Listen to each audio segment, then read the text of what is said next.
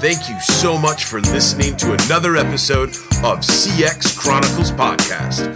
I'm your host, Adrian Brady Chisana. Tune in each week as we listen to amazing customer-focused business leaders from across the world, sharing their personal stories about their teams, tools, process, and feedback. Check us out at cxchronicles.com today or listen on iTunes, Spotify, and Stitcher.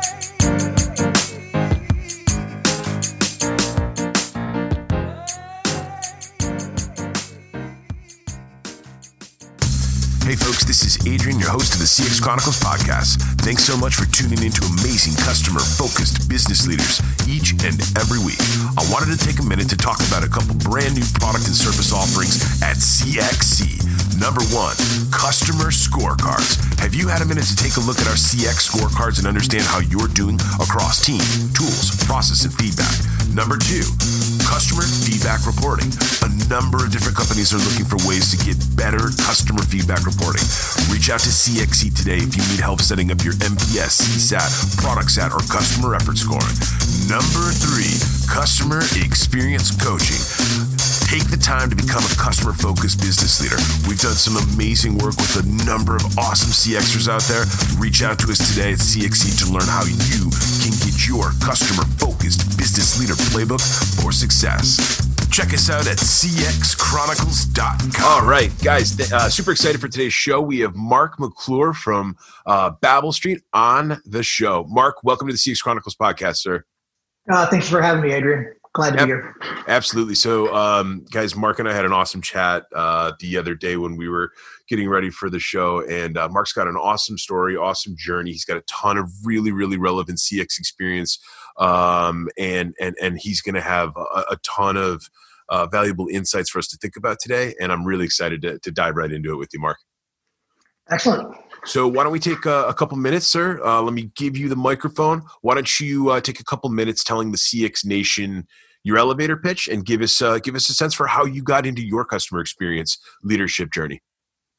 Great. Well, it's been quite the journey. I mean, I started when I came out of college. I came out of West Virginia with my master's in public administration degree, and it didn't take me long to figure out that I didn't want to work in the association kind of managed hospital space. It just wasn't a good fit, but I was always technical.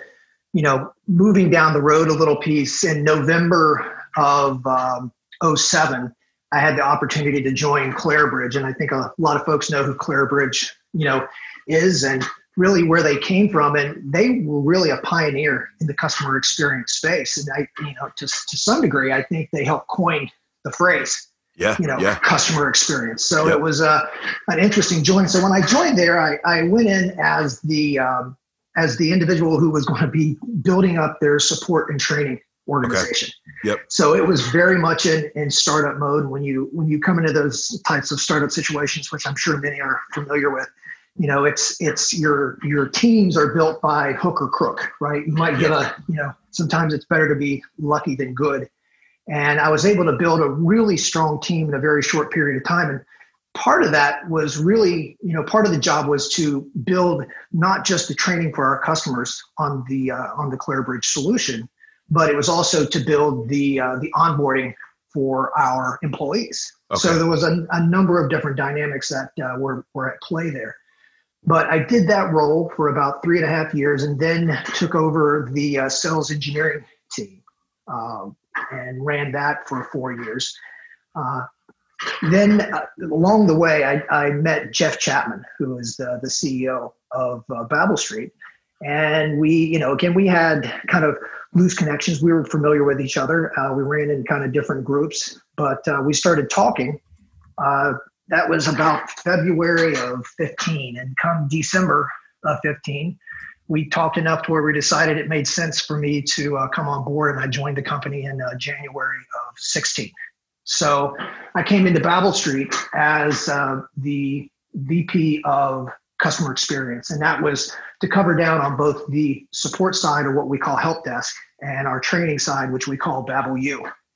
And again, right back kind of where I started with Clarabridge, it was, very much a startup situation, and it was all hands on deck, and, and everybody was doing everything, so it took a little bit of a run to ultimately even start to think about processes, as opposed to, doing the dance and putting out fires and talking to customers and doing training and actually doing selling at that time. So, really did a number of different things once I came in the door at Babel Street before I actually was able to settle in and do really what I was hired to do. I mean, so, some of those early times, Mark, right? When exactly like you said, when you're just like building in the moment, dealing with the fires, dealing with curveball after curveball after curveball. It can be tough to get into into thinking about how you want to even structure, organize, build the process, because you're just so busy just dealing with everything that's flying at you and the team's face each day. So I can absolutely appreciate that whole part of the experience for sure.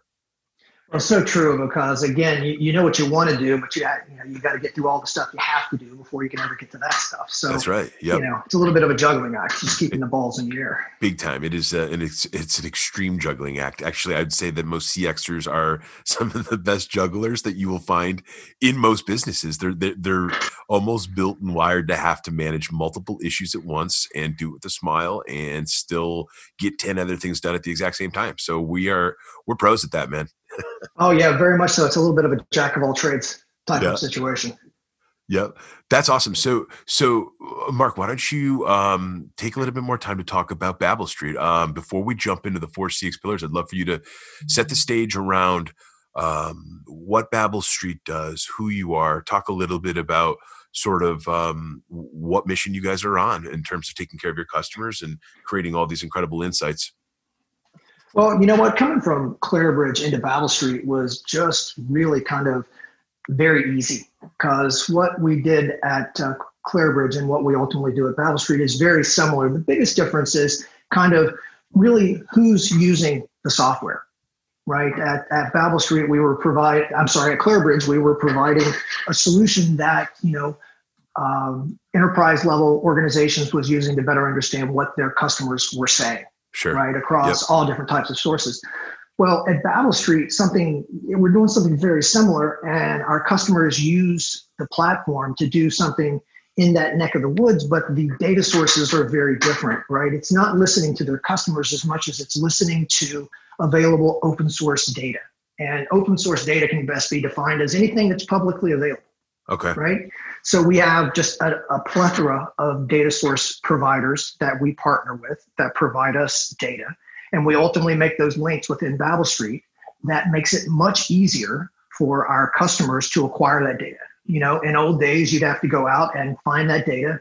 You would have to transform it. You'd have to upload it into a database, and then you'd have to start figuring out how you're going to interface with it.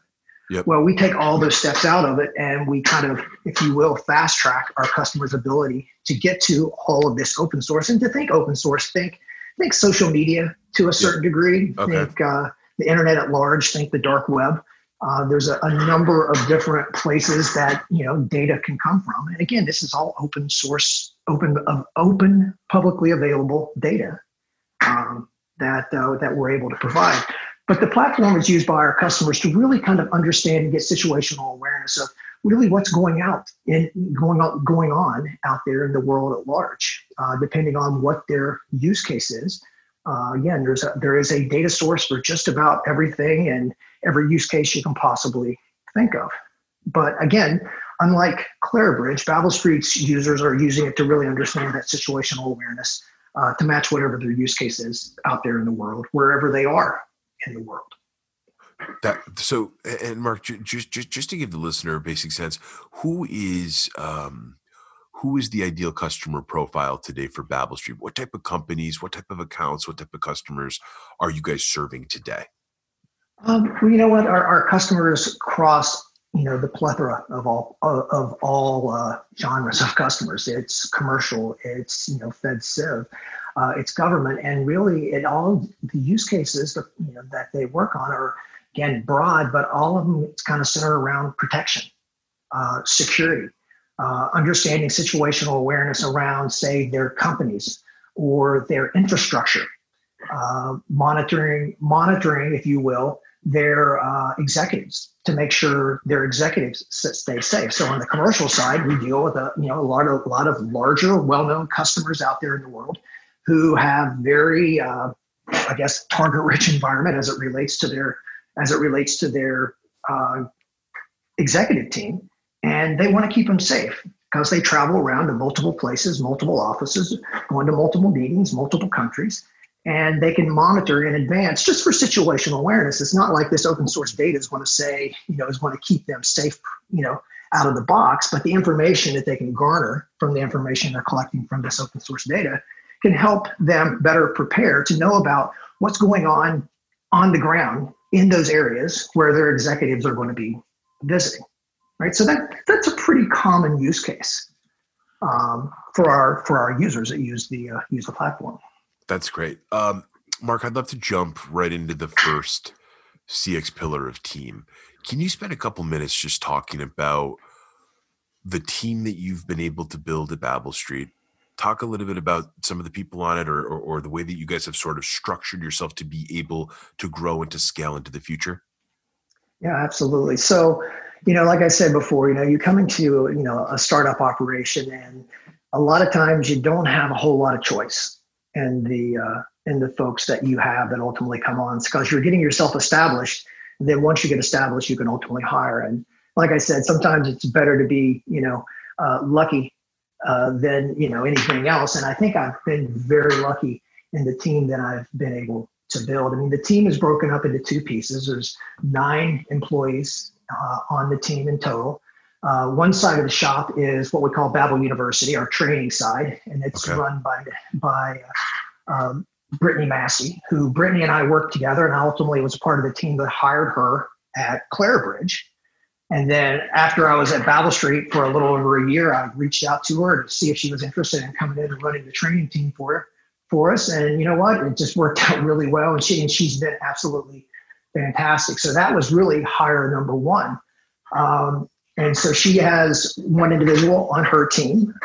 My team in general is very remote. There's only 3 of us that work here in the Virginia area out of the same office, but the rest of the team is remote, from Charlotte to Colorado to Portland to Orlando to London. I mean, so we're really kind of spread all over the place, which from a coverage perspective for our help desk helps a lot, because we're not a 24/7 support organization, but we act like it, and our performance reflects the fact, that we could be. If you didn't know, you wouldn't know, based on how we're able to respond. But again, backing up a step, so we got the 2 teams. We got the Babel Youth side, which is run by Brittany, and then we've got the help desk team. So historically, the help desk has been organized to kind of work on a pool basis, right? Tickets come in, the pool or the queue, so to speak, would fill up, and whoever kind of gets there first gets the ticket and works with it. The concept was that I really wanted to make sure that everybody was familiar with all of our customers. I didn't want to kind of isolate anybody. I wanted to create a bunch of subject matter experts, and I didn't want to create kind of silos, so to speak. Yep, that makes sense. The help desk team, again, has been built over the last literally 5.5 years.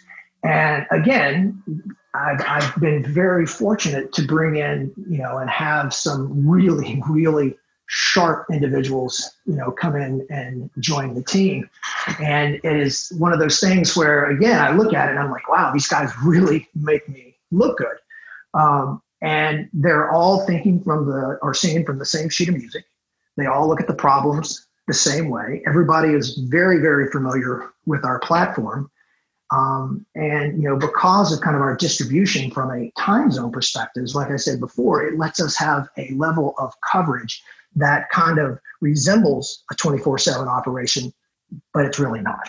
I love that. I think one follow-on thought to that, Mark, that I just think is so ripe for today, specifically with what every business is going through with COVID, is traditionally people wanted to put as many people into a call center or a customer experience or a customer support or a customer service room as possible, and then they would run that team together collectively, right?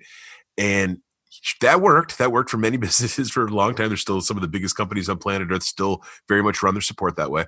But what you said, I thought was really interesting. There's a major benefit in this day and age, specifically post-COVID, of having teams strategically spread, right? So if you're serving the US, great. Have a chunk of the team on the East Coast, a chunk of the team in the Midwest, a chunk of the team in the mountain area, and a chunk of the team on the West Coast. It allows you to have flexibility. It allows you to also just from a diversity perspective, you're going to have a more diverse team, a more diverse approach to the way that you think about your customer base.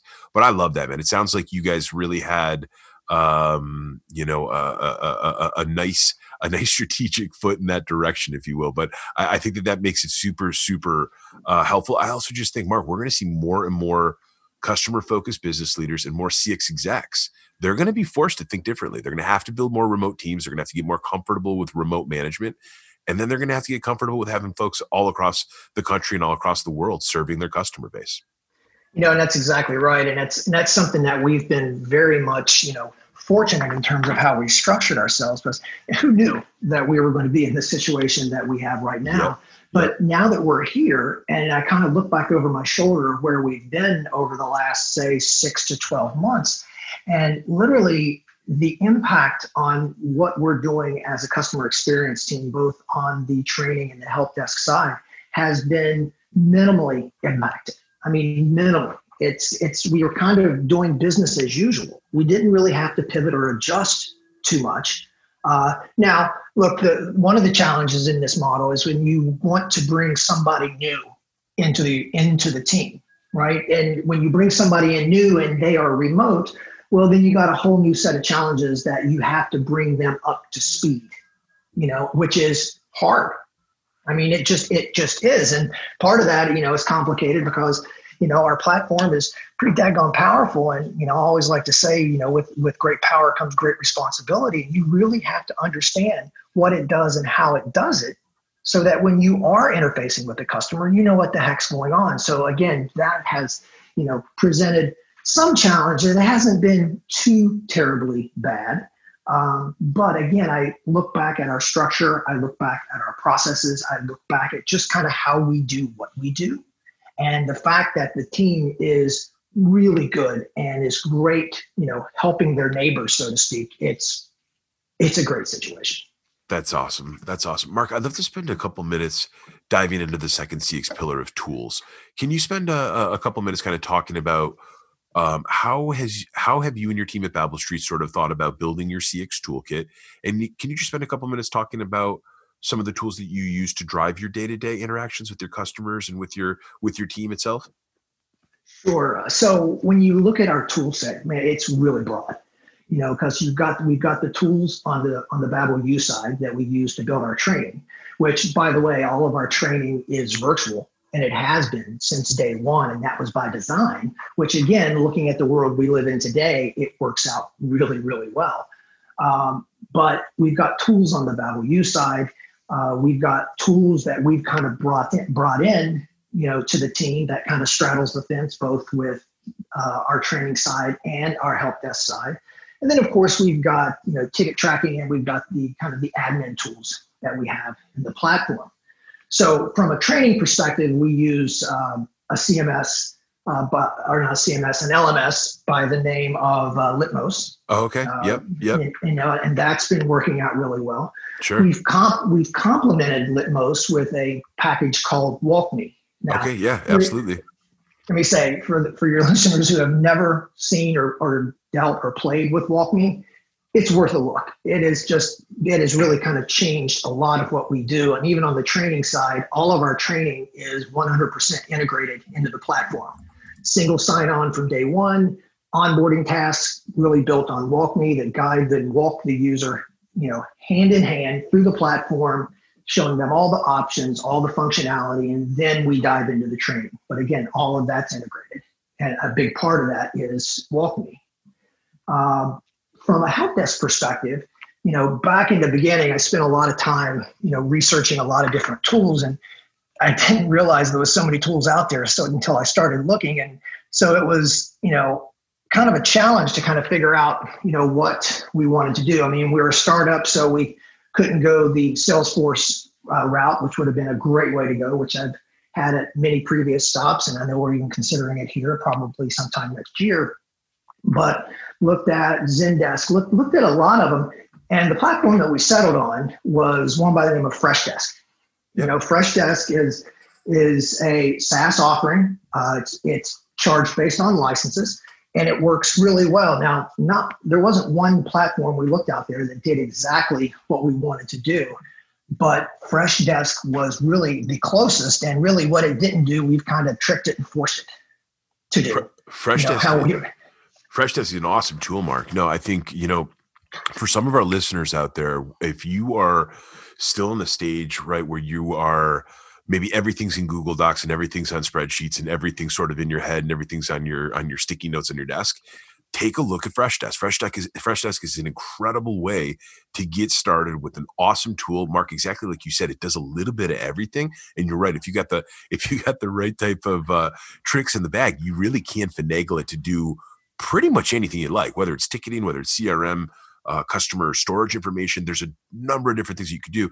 Mark, the other thing too is they've had a pretty impressive stretch out of products over the last couple of years. They've done a really, really good job of unfolding all of these additional product and extension offerings. So totally agree with you. It's an awesome tool for a growing, scaling business that needs some flexibility and needs to maybe they need to be able to be in a position where Salesforce is phenomenal. All of us love Salesforce, right? But Salesforce also comes with its own set of needs, challenges, and investments, right? Like it's you're not going to pull Salesforce most of the time. You're not going to pull Salesforce out of the box to work for you. Oftentimes, you're still going to need some help with your developers, your engineers, maybe your data scientists, your analysts. Freshdesk is an awesome way of really kind of jumping into everything and getting a lot of those same things.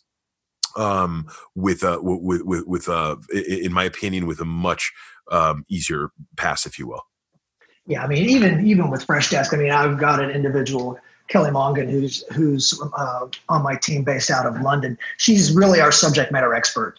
I don't know if she wanted it when she got it, some 4.5 years ago, but she became fantastic. The go-to. Yeah, she is the go-to. So again, I think that's critical too. And whether it's our category model, whether it's our notifications, whether it's, managing through the tickets and having the triggers set up to do things automatically. I mean, it's always great to have, somebody that's responsible for that. And for me, that's Kelly. That's awesome. So you've already hit on this, Mark, but let's jump into the third pillar of process. So you've already scratched the surface in a variety of ways when you're talking about team and when you're talking about tools, but can you spend a couple minutes thinking of, or talking with us about sort of how you guys have thought about building or optimizing your team's processes and workflows? And can you give us a sense for sort of what you have tried to do as far as keeping track of just all the day-to-day changes? I'm sure roles are constantly expanding. Customer needs are always changing. Even internal business needs are always changing. Can you spend a couple minutes talking about how you guys think about process at Babel Street? Sure. And for me, look, I'm very process oriented, and maybe a little too much, might be the opinion. No such thing, Mark. There's no such thing. I know. That's what I keep saying, but it's an uphill fight to convince people of that.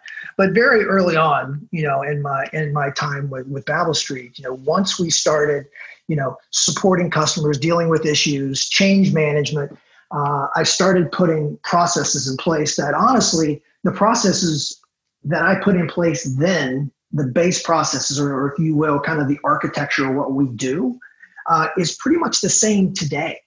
And, again, having a lot of process in a very young company with people flying around and doing, shooting from the hip and doing a lot of different things doesn't necessarily mesh really well. But over time, again, what we found is that having these processes in place just helps everybody, right? It helps the sales guys. It helps the solutions engineers. It helps my guys. It helps the sales operations team, because everybody knows that when they do this, it's ultimately going to trickle downhill and it's going to make it to us. And then we're going to do what we do. And we track everything. There is not a change that's made on the platform, whether it's a customer facing change or an internal change, that is not tracked through a ticket. Okay, we're very similar to, a lot of development organizations. You don't change anything unless you have a ticket to change it. You can track that change all the way through getting it into production. So it's very much the same thing with us. And because of these processes, the processes I'm really happy with the processes. But look, the processes don't work unless you have the people who can execute against them. Yep. And again, this isn't just a matter of plugging in anybody. We've got a manual. We have a CX manual that has all of our processes, both from a help desk and from a training perspective, that literally you can read it like a dictionary. Love it. Okay. I want to do this. I go here and I can do this. Now, this really helps with the onboarding, right? It helps me because I'm not into the day-to-day the way I used to be, but I can always easily go back and see how did we do that and track backwards to see how something was completed. But again, it starts with the people. And it's not just the people, it's having people that you can trust. And we all know that trust is something that's earned, right? It's not something that's just born and just comes out of somebody. But I have a team that I can trust explicitly to do exactly what they say they're going to do and do it the right way. And again, I think over time, I've given them the rope, so to speak, to kind of start managing their own business, right? To kind of give them some ownership and responsibility. And I think everybody has responded very strongly and kind, right? It's a very much an open door policy, but those people are the ones that execute against those processes. You can have the greatest processes in the world, but if you don't have people that you can trust to execute and do the right things without you sitting on their shoulders or looking over their shoulders, making sure they're doing it, it's not going to work very well. So again, the process in my mind is a combination of those two pieces: physical processes that you have in place plus the people to execute against them. But we have processes for literally everything, and some people might hate that, which I know for a fact some do. Yeah. But at the end of the day, we run a pretty tight ship, right? There's not much of anything that happens that we aren't involved with or know about. So I always kind of like to think of my team as really the hub of the wheel, because we interact with every organization in the company more than any other team interacts with any other team in the company. We interact with everybody, from legal to privacy to development to product management to sales. We've got it all. And I really think that, because of that, it gives us, not only a good insight, but a good understanding of what's going on, which is really makes the processes more relevant. It's one thing to kind of blindly do something because this is what we say to do. But if you know the better of why you're doing this and what that process is what the outcome of that process is going to be, well, I think it ties it together quite a bit more. Absolutely. I think, at CX Chronicles, we've done a ton of work for clients on what we call living playbooks, which is simply our version of processes and workflows. And Mark's spot on. Where one of the first things that I start off with any type of conversation about a living playbook is, who is the person or whom are the people that are going to own this thing? Because it's literally only going to be as good as who you select to be able to essentially be the chiefs of that playbook. And you're absolutely right. The other piece that you just talked about, for us CXers and for customer focused business leaders, part of that documentation, part of that collection of information, part of that just cataloging, if you will, of all that information, that's one of our biggest things that we bring to any business's table, right? All those items that get chronicled into these CX playbooks end up becoming where salespeople start to set their expectations, where customers understand what they're going to get from your product or service, what's going to happen when things break down, right? All the things that I loved how you were poking at. Some people don't think this is that important, but it's critical, especially when you start to grow, especially when you're scaling, and absolutely, it's critical once you enter the world of having thousands of customers. Because if you don't have these things cleanly, clearly labeled and set out, that's where that's where the chaos comes from. So anything you can do to set yourself ahead and to be organized and to be prepared for what's going to come, all the power to you. And that's a great point. And when I'm building new processes, I look at it from two different perspectives. I'm looking at, again, first and foremost, who's going to be executing on it. And I'm very comfortable with that. but what are we trying to accomplish immediately? And ultimately, longer term, what are we trying to accomplish? And I try to find that balance, because sometimes early on, and when you're doing something new, you got to kind of ease into it a little bit, but you still have to have some structure around it to make sure that it's going to work, and that when you have 5 or 10 customers, great, this works really well. But is it going to work when you have 10, 20,000 customers? Yep. Does it pass the sniff test in that perspective? Absolutely. Yep. Mark, I'd love to jump into the fourth and final CX pillar of feedback. Can you talk with us a little bit today about some of the things that you and the team are doing at Babel Street to collect and to assess and to improve based off of some of the customer feedback that you guys are seeing? Right. So feedback is, one of the areas that, I'm personally always looking to improve on, because I know it's something that we can do better. And of the 4 pillars, this is the one where there's probably more focus going on right now, and literally in the last, say, 4 or 5 months than ever before. Yep. So there's a number of different avenues that we're looking at, but first and foremost, a lot of our feedback comes from the interactions with our customers. So Babel Street, from a customer interaction perspective, just out of the gate is very high touch, right? Whether it's from what we call our solution specialist, which is really kind of equates to like a sales engineer, okay, account manager type. Then of course we have help desk, and then we have the sales guys, and then you've got executive leadership, which is also involved in customer interactions. So a lot of our feedback is coming from our interactions with our customers. Okay, we don't have really a well-defined channel today of kind of interacting kind of electronically, say surveys, for example. Okay. And again, not really social media. We don't necessarily play in that space from a communication perspective, aside from marketing, of course. But in terms of our customers, the feedback is coming from our interactions and the unsolicited feedback that we get when a customer kicks something back over the fence to the sales guy or to me or to executive leadership saying, you know what, you all have been fantastic. You're really doing, a great job. And really what that does is open the door for the next conversation, right?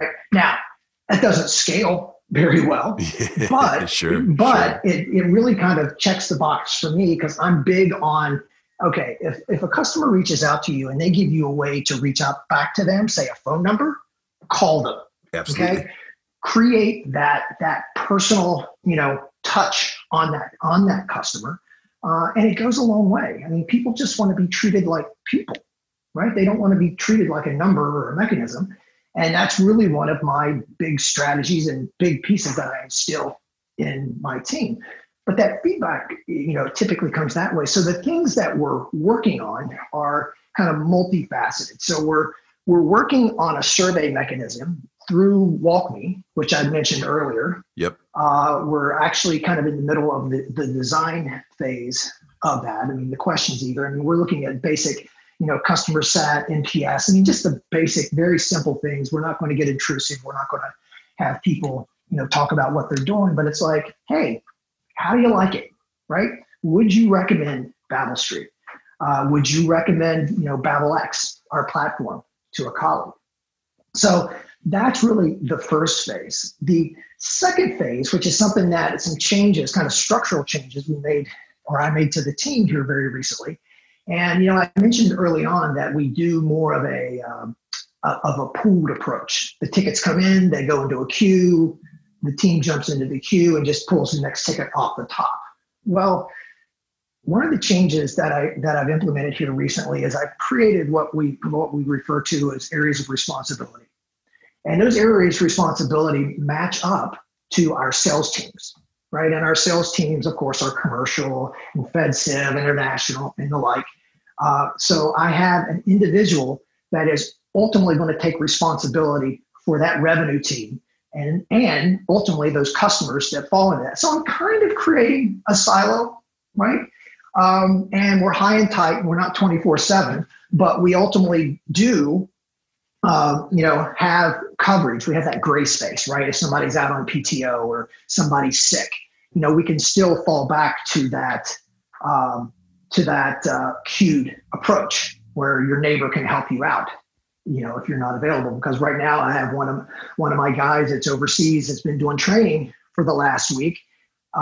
It left a little bit of a void, but it was an easy void to fill because of that was kind of how we were built on that queued approach.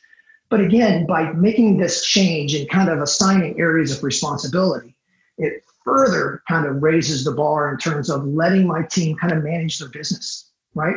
Integrate more with the sales teams, integrate more with the customers, reach out to the customers. And I like to call them kind of unsolicited touch points, right? Don't wait for the customer to reach out to us. You reach out to the customer, right? Whether it starts as an email and ends up with a phone call, but just reach out to them to let them know we're here. Now, they might not respond instantly, and honestly, they probably never respond instantly.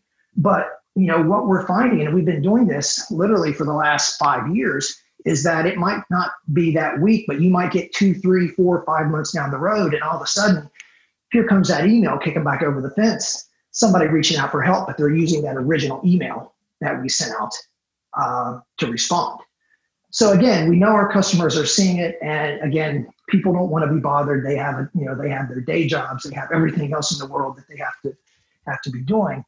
But we really try to make the experience as personal as we can, even with the number of users that we have. I really think that there is a time and a place to be able to get that feedback from the customer that's not electronic, that it's not through some social media post that they made, but it's a conversation. It's an interaction with the customer. It's human. It just gets it down to the bare bones human factor of what we're doing. So Mark, that's awesome. And I think that makes a ton of sense. And you're right. Customers needed to be treated as the people that they are. The minute they start feeling like they're a number or they're just another card in the Rolodex or just another line on the paper, that's when they start to lose interest in companies. And that's when it really doesn't feel like what they signed up or what they bought into in the first place. So really, really well said. Mark, as we wrap up the show, I'd love to make sure that I give you an opportunity to call out any features or highlights or anything that you want to pitch about all the great things that you guys are working on at Babel Street. And then most importantly, let the CX Nation know where they can get in touch with you and where they can get in touch with Babel Street. Sure. Thanks, Adrian. Yeah. So, I'd mentioned earlier a couple of the things that we've been working on over time. And one of them is really our integration of all of our training into the platform. So from an onboarding perspective, when our users get their credentials, kind of get their welcome email with their credentials and they log on, they're immediately in the platform, right? They're not in a training environment. They're not doing something that isn't real. They're right there. And we find, what we're finding is that our customers really like that. Prior to that, in the way that we did our training, it was kind of a little disjointed. Not disjointed, but, the training is not short, right? And we're a little different because we require all of our customers to complete training before they gain access to the platform, kind of back to the, with great power comes great responsibility.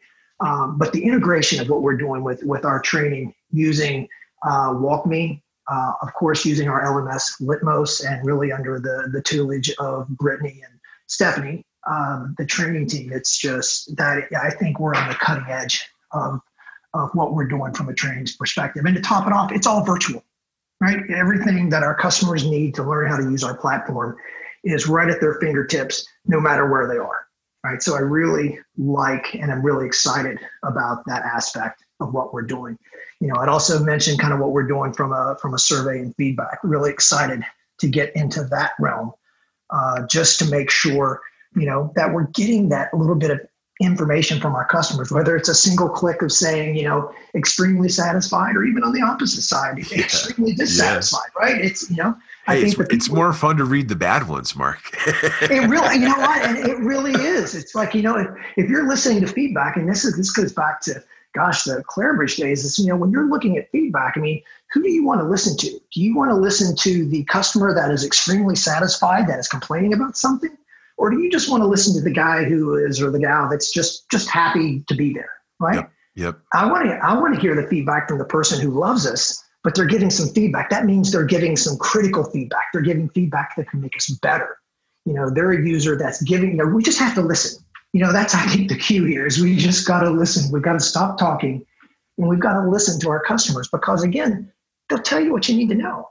You just need to shut up and listen long enough to hear it. Yep, absolutely. But again, those things that we're doing to make the experience just a lot easier and a lot more enjoyable, for our customers, in the form of what we're doing for training, what we're doing in the form of our surveys and feedback. Again, how we made the team changes with the areas of responsibility. I'm really excited about the direction that we're headed in. And I think we're really positioned well for the opportunities that are in front of us and the growth that we're looking to take on, over the next 6, 12, 18 months. That's awesome. Mark, where can people connect with you and where can people find more about Babel Street? Sure. So you can find out more about Babel Street by checking out babelstreet.com. You can find out more about me by looking at my LinkedIn account. It's under Mark McClure. And you can also reach me at my email at mmcclure@babelstreet.com. It's 2 M's, 2 C's, LURE at babelstreet.com. And again, love to hear from you if you have any questions or would like to just collaborate on something.